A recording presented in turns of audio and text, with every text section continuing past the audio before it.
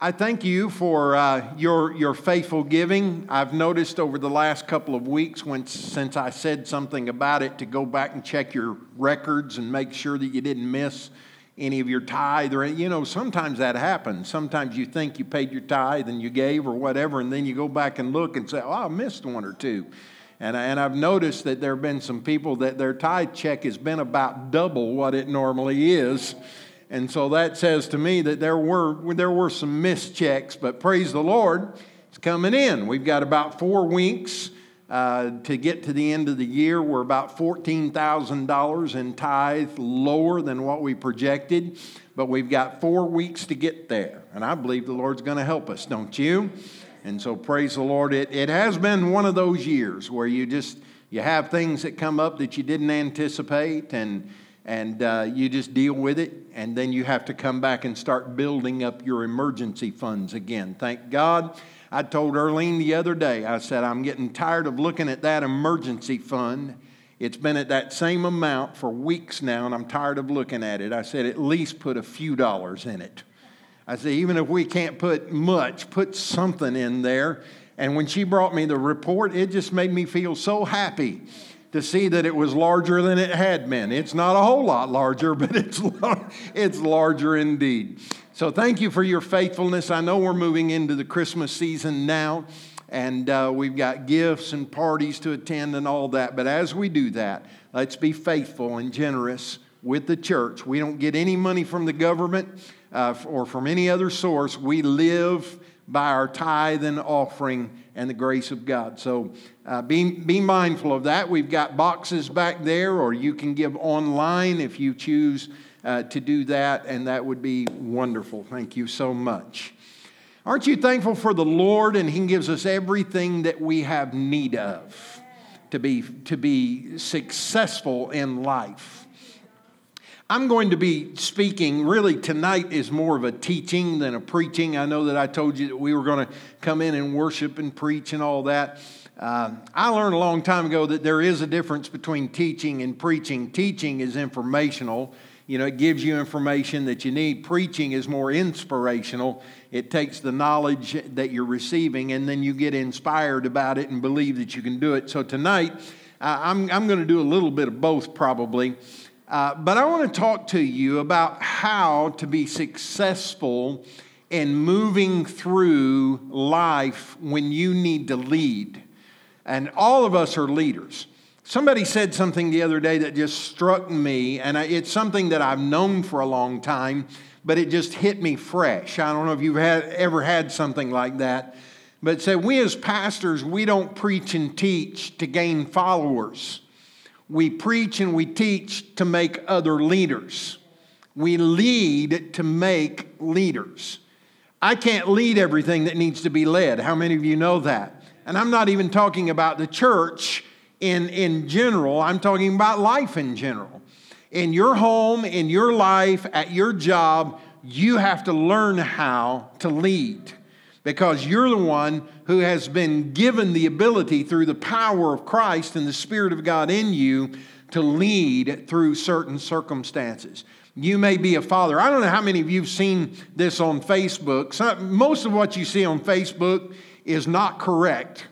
But this particular thing that I've been seeing several times is correct. It is backed by research. But it says that for a family to come to church, if a child leads that drive to go to church, then it's about 3.5% that a family will actually come, if the child is asking and driving it. If it's the mother, it's, I think, 17.3%. If a mother says, let's go to church, 17.3% of families will come. But when a father says, let's go to church, 93% of the families are active in church. So guys, if you don't know it, God has given you the ability and the responsibility at home to lead your family.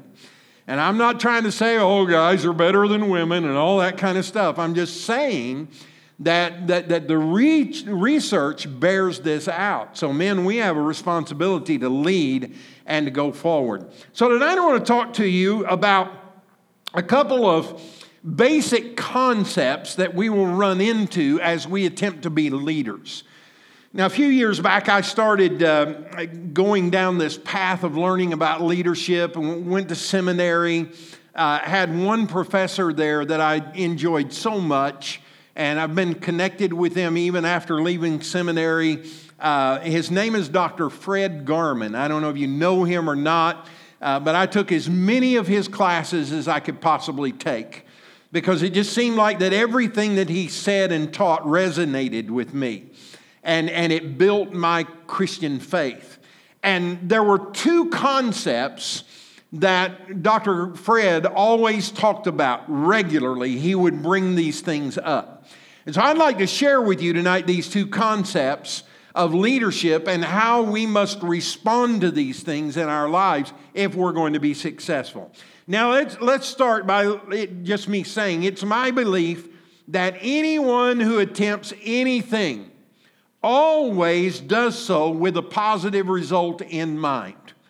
I don't know anybody who says, I'm going to do this today, but I hope I fail. Almost everybody in any given situation, if they say, I want to do this, they do so with the mindset that I want to succeed in this. Whether you're cooking a meal for your family, or whether or not you are making your bed. Donna and I, we make the bed together and all that. And we have fun while we're making the bed because she wants it a certain way. And she'll walk around the bed and she'll kind of fluff it down and, move the wrinkles off to the side. I don't care. I don't care if there's wrinkles in it or not. I really just want to get done and back to my coffee. You know what I'm saying? But I've gotten to where anymore, I kind of make fun, now while we're doing it, and she's spreading the wrinkles out, and I go along, and I kind of move my wrinkles down and make it, work together, and just, because I want to succeed, because I've learned that if my side of the bed doesn't look as she thinks it should, I have to go back and do it again, And so, when I do it now, I want to succeed. So whatever it is, that if we're attempting to do something, we always do so with a positive result in mind. Now, we don't always get the outcome that we're hoping for, but when we start that, we go into it with the idea that we're going to do this successfully. So in the process of this then, everything we do begins with the desire and the plan to succeed. Now, how many of you know the devil does not want you to succeed? And he will bring people into your life who will do everything that they can to prevent you from being successful and from leading the way that you should. And so there are two things that we typically have to deal with while we're leading through a situation. And the first one is this. It's two words. When anybody comes to you, have you ever had anybody come to you and ask you, well, if you had to do this, or if you had to do that, how would you do that? Or I've been doing this, is this the right way? In your opinion, is this the correct way to do this? The response should always probably be, it depends. It depends. And here's the reason. Because there are many different factors that can play in to the given situation. So based on the information that we have, it could change the circumstance. So there is usually no right answer that covers every situation. Now, if you're like me, I like to have a plan that will work for everything. But life is not that way. How many of you know that? Children are not that way. Did you notice that if you've got multiple kids, have you noticed that each one of those children are different? If in my family, when I was being raised, I was the baby of the family. My sister was 11 years, oldest sister was 11 years my senior. She still is 11 years my senior. And I hope she's watching on Facebook tonight. And then my middle sister is 7 years my senior. And then there's me. And all of us are different. My oldest sister likes to tell everyone what to do. She's the boss of the family. She thinks that she has all the experience and all the answers. My middle sister is, well, she's just a middle child. And I really think that's all I'm going to say about that right there. Because you know about middle children. And then there's the babies, there's me. I have to be coddled. I have to get all the benefits. I'm the one that everybody loves the most. I'm the best looking. I'm all those kinds of things. But we're all different, and the point I'm trying to make here is that if you're parenting multiple children, you know that what you do with one child may not work with the other child.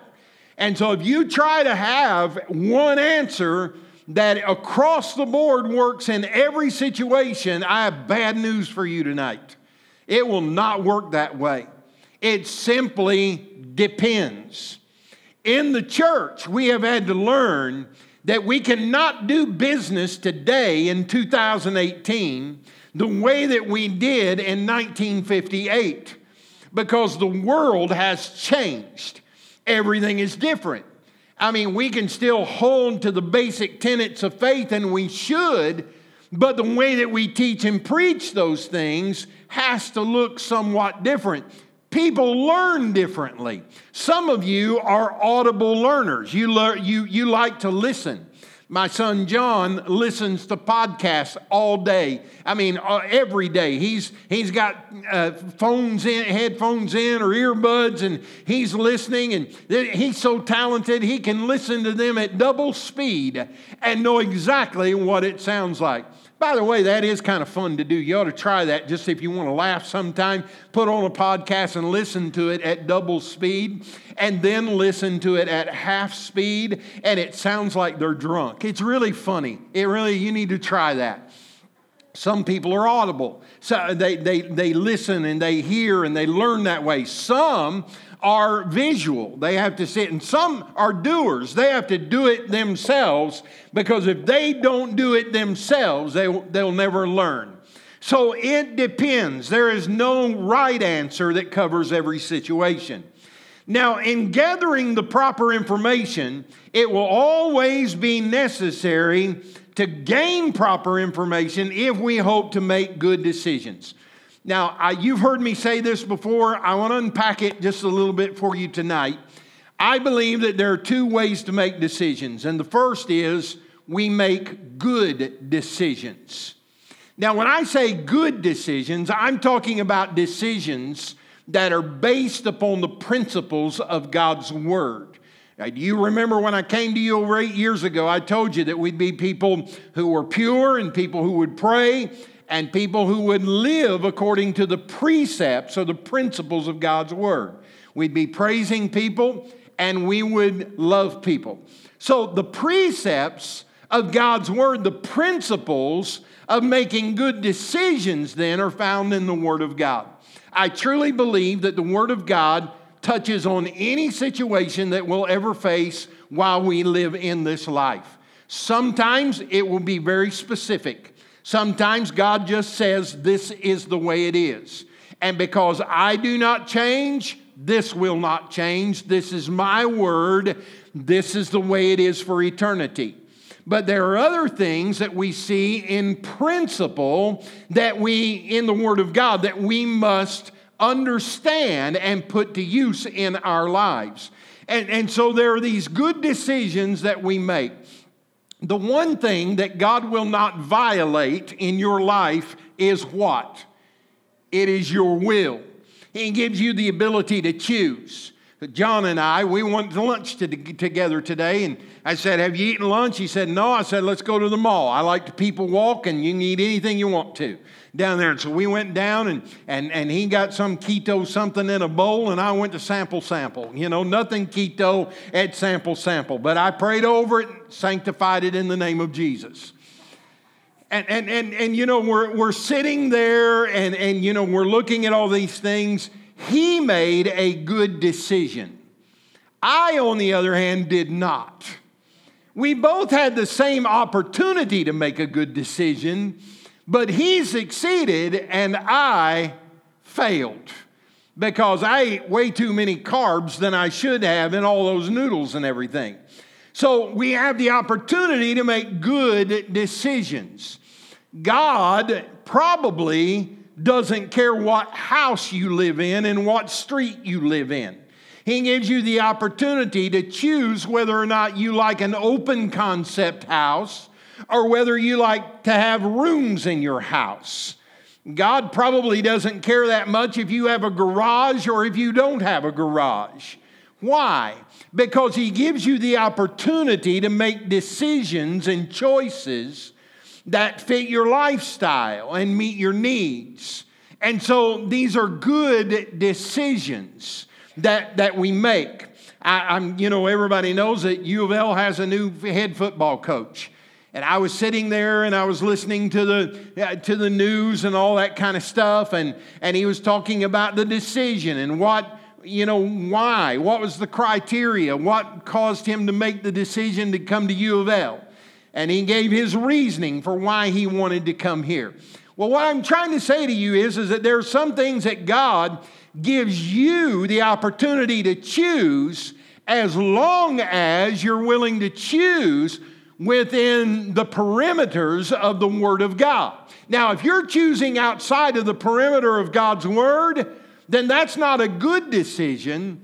That's a terrible decision, and it will ultimately work bad things in your life.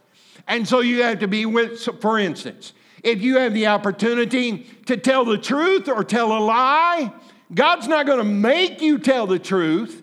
He's not going to come down and grab you by the shoulders and shake the truth out of you. He's going to give you the opportunity to make the choice that needs to be made. And if you choose to do what the Word of God says for you to do, that's a good decision. You say, well, I told the truth and I got in trouble. That's okay. Sometimes we have to work through situations. But I'll guarantee you this, if you tell one lie, you're going to tell another lie and then another lie and probably another lie because you're trying to cover all the previous lies. Whereas if you just tell the truth and ask the Lord to forgive you and help you through this situation, that, my friend, is a good decision. So we have good decisions. So when we're faced with the decision, which should we do? Well, it depends. We have a choice in the matter. We have guidelines, we have the Word of God to go by, but it depends. And what you choose may be different than what I choose, but as long as they fall within the perimeter of the Word of God, God gives us the opportunity to make good decisions. Now, beyond that, God has given us the opportunity to make God decisions. Now, here's what I mean by that. There are times in life when God speaks so clearly to you and so clearly to your spirit that if you're going to be obedient to Him, you have to do what God says in the time that He says it and do it in the way that He says for you to do it. So there are God decisions. There are times when you don't really have a choice, even though God's not going to make you choose correctly. If you're going to please Him, if you're going to exercise obedience in this situation, you're going to have to do it God's way. Now, there are some things in the Word of God that you very clearly have to abide by. For instance, it would be inappropriate for me just because my flesh wanted to have a relationship with a woman other than my wife, if that were the case, if that were a choice that I were being tempted with, I can't make a good decision or make a decision that would be contrary to the Word of God and then come back to God and say, well, I failed, but thank God for grace. Well, He might say something like this, I forgive you, but you're still going to have to pay the consequence. You see? So there are God decisions and there are good decisions. So we have to understand that. Now, there are 5 criteria I want to share with you tonight that will help you when you need to understand an action, when you need to provide validity to an action. 5 criteria. Here's the first one. You have to ask yourself, if I do this, number 1, is it legal? Is it legal? When you get in your car and you reach over for the seat belt and you are struggling to decide whether or not you're going to wear the seatbelt or leave it hang, as a child of God, you have a responsibility to ask yourself, is it legal for me to do that? Because if the cops catch you without the seatbelt on, guess what? You're going to get a ticket. You can't make up an excuse. You can't talk your way out of it. Ladies, you can't wink at him and bat your eyes and hope that your sexiness is overflowing at that particular moment. It won't work.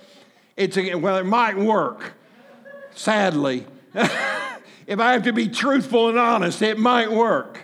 But the fact of the matter is that we must make a choice based on, is it legal? And there are laws in the land. Secondly, is it moral? Now, how many of you know that there are things that are not illegal, but they're immoral? And for us as Christians, it is an immoral choice. It does not feed the good things of the Spirit of God. So number one, is it legal? Number two, is it moral? Number three, is it ethical? Now, I'm a pastor in a large city. We have people who are Church of God and have been for years. They understand more about the Church of God than I do. But they don't know how to stay in one Church of God. They have to try them all. You know, they have to be at this one for a while and that one for a while and that one for a while and then that one for a while. And they, you know, they kind of move through. And I'm okay with that. I really am. A long time ago, I got over that kind of stuff. Because listen, if you think you don't like me, let me tell you something. There are days that I don't like me. And if I had a choice to pick a different church, I'd go where there was a different pastor too. I get all that. But you know what gets my ire up just about more than anything is when a pastor calls one of our members and says, hey, I want you to start coming over here. Just leave the church where you are now and come over here. And there are pastors who do that kind of thing. And let me tell you, it's not ethical. It may not be illegal and it might not be immoral, but it's not ethical. You know, if I wanted to grow this church so that it was full every Sunday, I could do that pretty easy. But I might have to empty out some other churches in order to do that. But that wouldn't be ethical.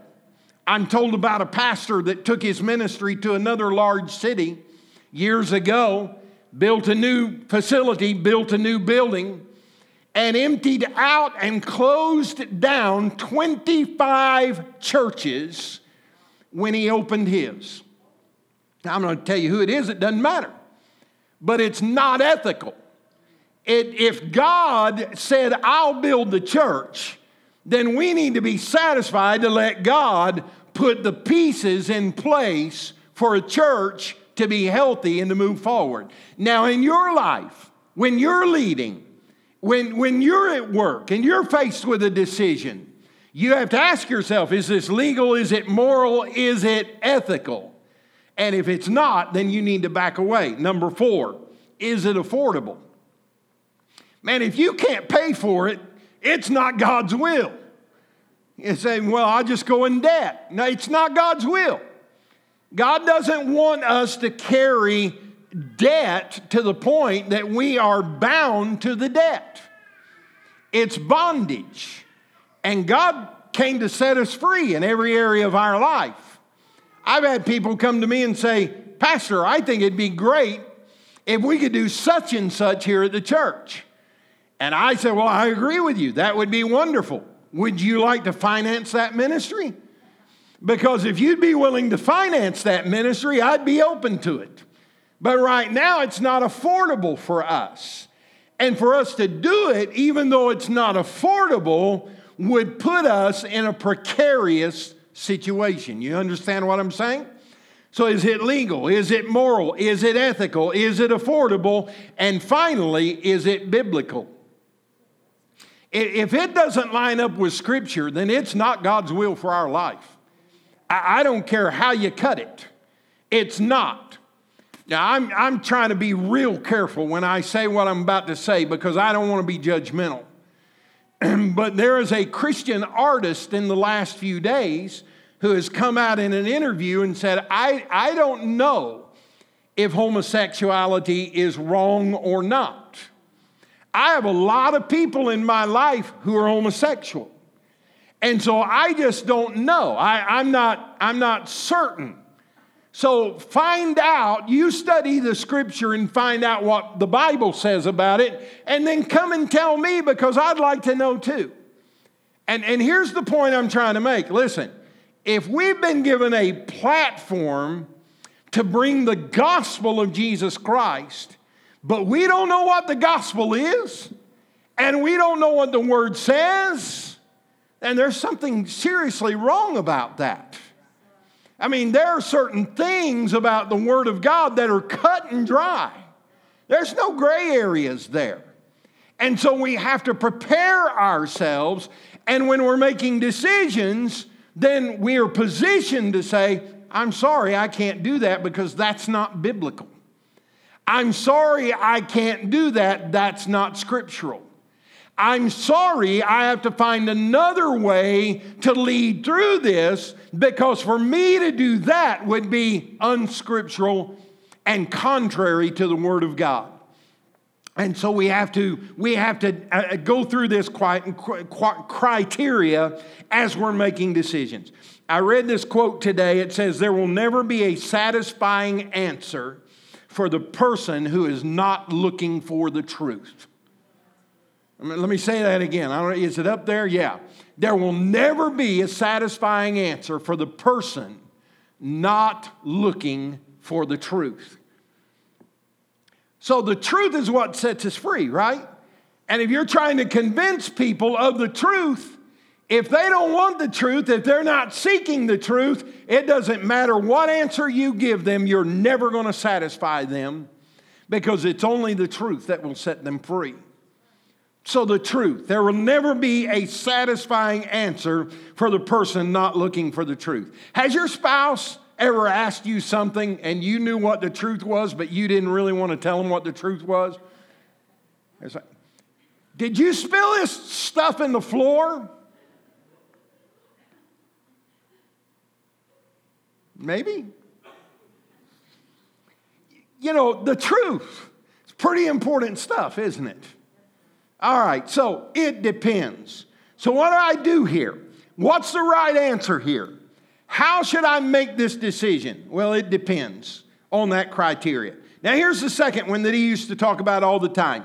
Feedback is a gift. That sounds like a load of baloney, doesn't it? Feedback is a gift. But feedback is a gift. Now, feedback is information that is provided, whether it is solicited or unsolicited, that can be used to aid in the evaluation of the success or failure of a project or decision. Feedback. Now let's look at some ways that we can get information and feedback that is solicited. Number one, you can get information that's important through surveys.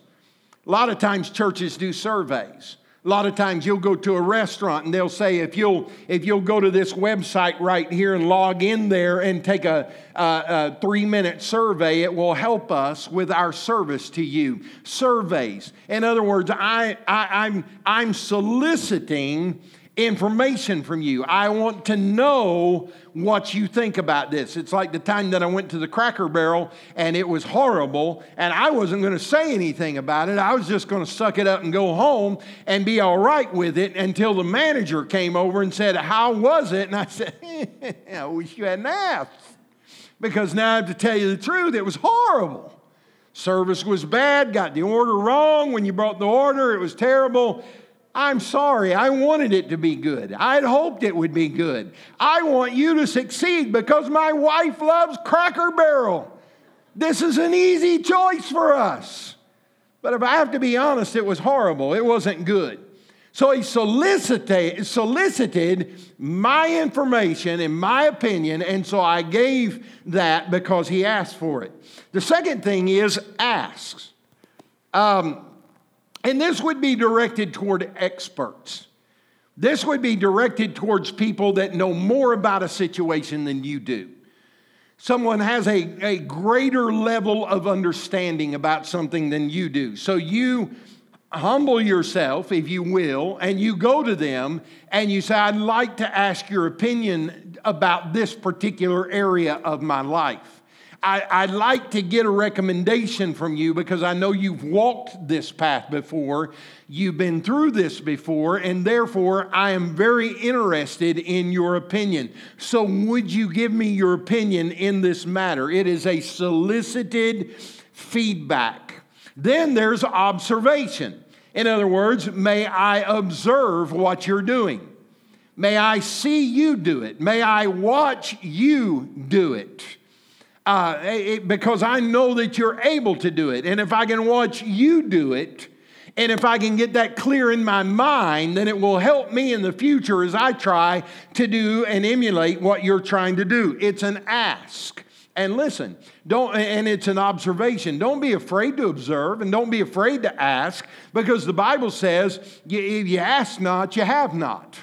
So you have to ask. And then the fourth thing would be study or research. In other words, we need to read the Bible. What does it say about this? What does it say about that situation? What does it say? I need to understand. I need to know. College education. You may be in a field where you need to go to another level of education. Seminars, preaching / teaching. And then if none of that works, Google it. You got to get the information. I've learned how to do things watching YouTube videos. I've learned how to do things that I never thought I'd be able to do just by Googling it and then pulling it up on YouTube and watching it and say, well, I can do that. There's no question that I can do that. But I wouldn't have known how to do it had I not solicited the information. So that's something that we need to understand, study and research. And then finally, fifthly, mentors. We need to have people in our lives who can speak into our lives. People that we trust. Mentors, number one, are given a place of respect. We honor them. We respect them. We're hoping to get information from them because we have a respect for their life and for their ministry or for the job that they have done.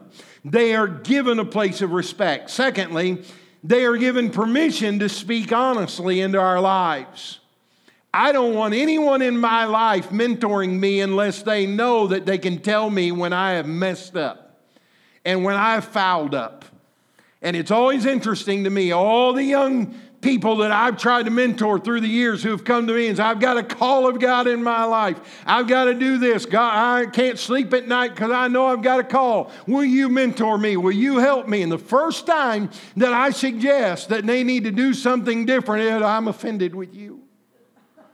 Well, I don't care if you're offended with me or not. I'm giving my time to help you become what it is that you say you want to do and that what God wants you to do. And I'm not going to pity-pat around the issues. I'm not going to be mean to you. I'm not going to be uncaring. But if I can't help you grow, then I don't have time for this. It sounds mean, but I'm not trying to be mean. But we've got to give people the opportunity, mentors, to speak into our lives in a way that we can learn. They are authorized to hold me accountable. I give them permission. Hold me accountable. John and I kind of have that relationship going on right now. He's my son. I'm his father. I'm the lead pastor, and he's not. And sometimes I say to him, I would like for you to do this so it will help you. This past Sunday, he preached, and he did an awesome job. I don't ever worry about the content that will come from John Baker. I don't ever worry about it. It's going to be deep. It's going to be good. It's going to be useful. I said, but there's a couple of body ticks that I want you to look. I want you to watch it on video, see if you can figure out what it is. Now, listen, I'm not being mean to him. I do the same thing to me. I watch myself on video, and let me tell you, it's a painful experience. I can see when my hair's sticking up in a place, or if my tie's sideways and all that kind of stuff just drives me nuts. I'm much harder on myself than anyone else is hard on me. And I said, just look at yourself, just watch yourself, and you'll be able to identify. I'm not saying it to embarrass. I'm not saying it to be mean. I'm saying it and requiring it because it will help him in the long run. And so a mentor has to have the ability to hold the mentee accountable. And then finally, a mentor is usually retained for a specific period of time. There comes a time when you need to grow beyond your mentor. When you've learned everything that you can learn from them, you need to move beyond them.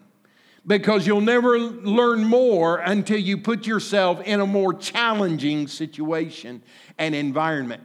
We sometimes get comfortable with our situation. We get comfortable with our mentor when really what we need to do is move on so that we can learn on another level. And so these are things that are solicited. Now, I want to get to the fun part.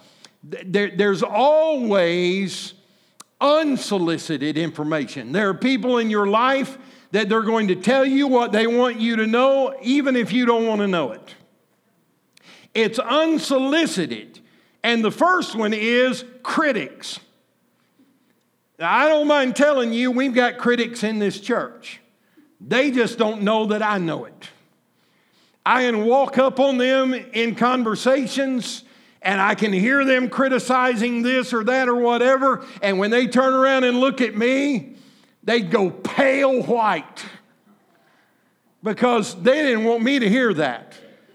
They wouldn't have the intestinal fortitude to come to my face and say it, but they don't mind saying it to someone else and being critical of something or anything that's happening. Now, just like that happens in a church, now let's just get this out of the way. Listen, we're all imperfect people. I'm imperfect. Critics are imperfect as well. Critics are motivated many times by inconvenience. Well, I don't want to do that. That's inconvenient for me. I don't want to be there on that day of the week. That's inconvenient for me. I don't like that time. That's inconvenient. I don't like for choir practice to be on that night. That's inconvenient for me. It doesn't matter about anybody else. It only matters about me. Same thing in your life outside of the church. There are people that will criticize simply because what is being suggested is inconvenient for them.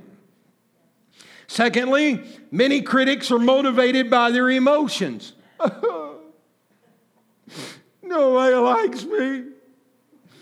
I just can't do it. I'm fearful. I can't do it. I'm so afraid. I'm full of discomfort. I'm discontented. I have anxiety. I don't know if I can do that or not. Anxiety. All those things play in emotions. So then when you see somebody, if you're an emotional basket case and you see someone who carries themselves with some confidence, it can be irritating. And it can cause that individual to bring criticism that is unwarranted. Sometimes it's motivated by hate. I had a lady in a church one time told me, she said, I don't know why, but I simply do not like you. I don't have a reason for it. You're not a bad preacher. You don't get on my nerves. I don't know why I don't like you, but I simply don't like you. You say, really? I asked her husband. I said, what did I do to her? You didn't have to do anything to her. She just doesn't like you. And I thought to myself, well, maybe they'll go to a different church. They didn't go to another church. She stayed and became a thorn in my flesh. Critical of everything. Just because she didn't like me. She loved Donna. She hated me. Some of you are thinking, I can relate to that. Sometimes it's because of jealousy. They're jealous. Maybe you have a place in the church that they'd like to have, or maybe you're doing something that someone else that they'd like to be doing, or maybe someone got some attention and they didn't get the attention, and so they're going to criticize. Sometimes it's a personal agenda. Did you ever hear anybody say that? Well, that's fine, but personally, for me, I prefer this. I like that. I don't care what everybody else thinks. For me, I like this. You know, it's a personal agenda that they're driving. And again, it's the same thing at the place where you work or in your family or whatever the case may be. I have a personal agenda. And then lastly, the last one I'll give you is motivated by traditional influence. If I had a nickel for every time somebody started coming to our church and they said, I love this church. Oh, it's so freeing here. There's such a spirit of liberty here. Everything is so wonderful. Oh, you preach so good. The choir sings so wonderful. This is the greatest church in the world. And then 6 weeks later, they come up and they say, you know what? At the last church I was at, we did this. You ought to consider doing that. You know what my answer to them always is? Go back to that church. They miss you. They need you. We're okay here. We're not changing our vision just to get you to come to church here. It's not going to happen because our vision has come from the Lord. And if we fail to abide by what God has called us to do, then we're going to fail in the kingdom of God. So traditional influence. Now let me move on. Sometimes it comes through intervention. Our bodies let us know when we need to pay attention. Have you ever noticed you wake up, I just don't feel very good. Something's wrong. It's not quite there. My head's not clear. I've got a headache. Something's wrong. Our body intervenes and causes us to make decisions in order to meet that need. Sometimes it's relational. Sometimes a family member or a friend or an accountability group or a boss at work will come and say, I want to talk to you about this. Let me help you succeed in this area. And sometimes it's motivated by the Spirit of God within us. We have to believe that the Scripture says that the steps of a righteous man are ordered of the Lord. And so if our steps are not moving properly, then the Spirit of the Lord will get us on track. Okay, and then I'm going to close. I'm going to give you three responses to feedback. First of all, let me say feedback provides no value to those who hold it in contempt. Feedback has no value to those who hold it in contempt. In other words, whatever kind of feedback comes, I hold it in contempt. I don't want to hear it. I don't want to believe it. I don't want to accept it. And it will have no value in your life. So here's the three responses. If I respond to feedback with a negative spirit, I run the risk of nullifying its perfecting potential. All feedback has the possibility of giving us a perfecting and a maturing process in our lives. But if I look at it with a negative spirit, then it nullifies that feedback being able to change me in a positive way. And so I have to have a good spirit. Secondly, if I am impervious to feedback, I may miss an opportunity to make productive adjustments. Now, everybody say this with me. I am not perfect. I don't know everything. Sometimes I do things, and sometimes I've done things for years and did it improperly. And someone would come to me and say, hey, did you know that instead of doing that like that, you could do it like this? and it would be much better. It's like taking a child who's gotten a fresh cup of yogurt out and they got a spoon in their hand, but instead of holding the spoon properly, they wrap their entire hand around it and they dig down in it and then they try to get it in their mouth like this. When if they'd hold the spoon right, they could feed themselves and enjoy it much better. Now, there are things in our lives that need to be adjusted. But if I'm impervious to it, if I refuse to accept it, then that feedback will never bring the benefit that it needs to bring to help me make a positive and a productive adjustment. And then last, if I accept feedback with an open mind and a humble spirit, I can maximize its value. Feedback is a gift.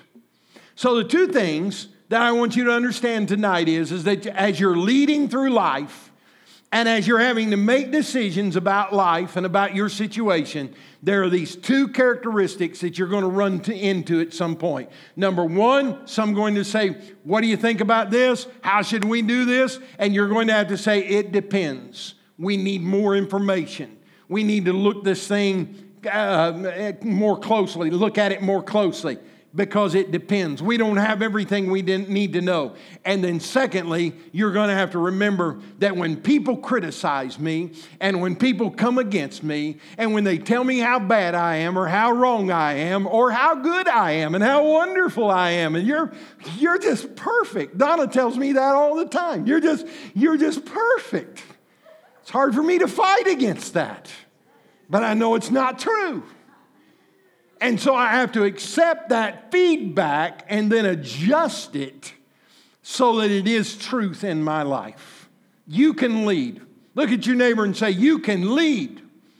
And you can do it effectively with God's help. Let's pray. Father, thank you for the opportunity that we've had tonight together and to study your word, study your principles, and the things that are guided by your word and by your spirit. I pray that we'll raise up leaders in this church, that as they go into their homes and into their jobs, and even here in this body of believers, that they will utilize the gifts that you've given them to be the best they can be for the kingdom of God. We ask it in Jesus' lovely name, amen and amen. God bless you. Thanks for coming tonight. There's choir practice, right?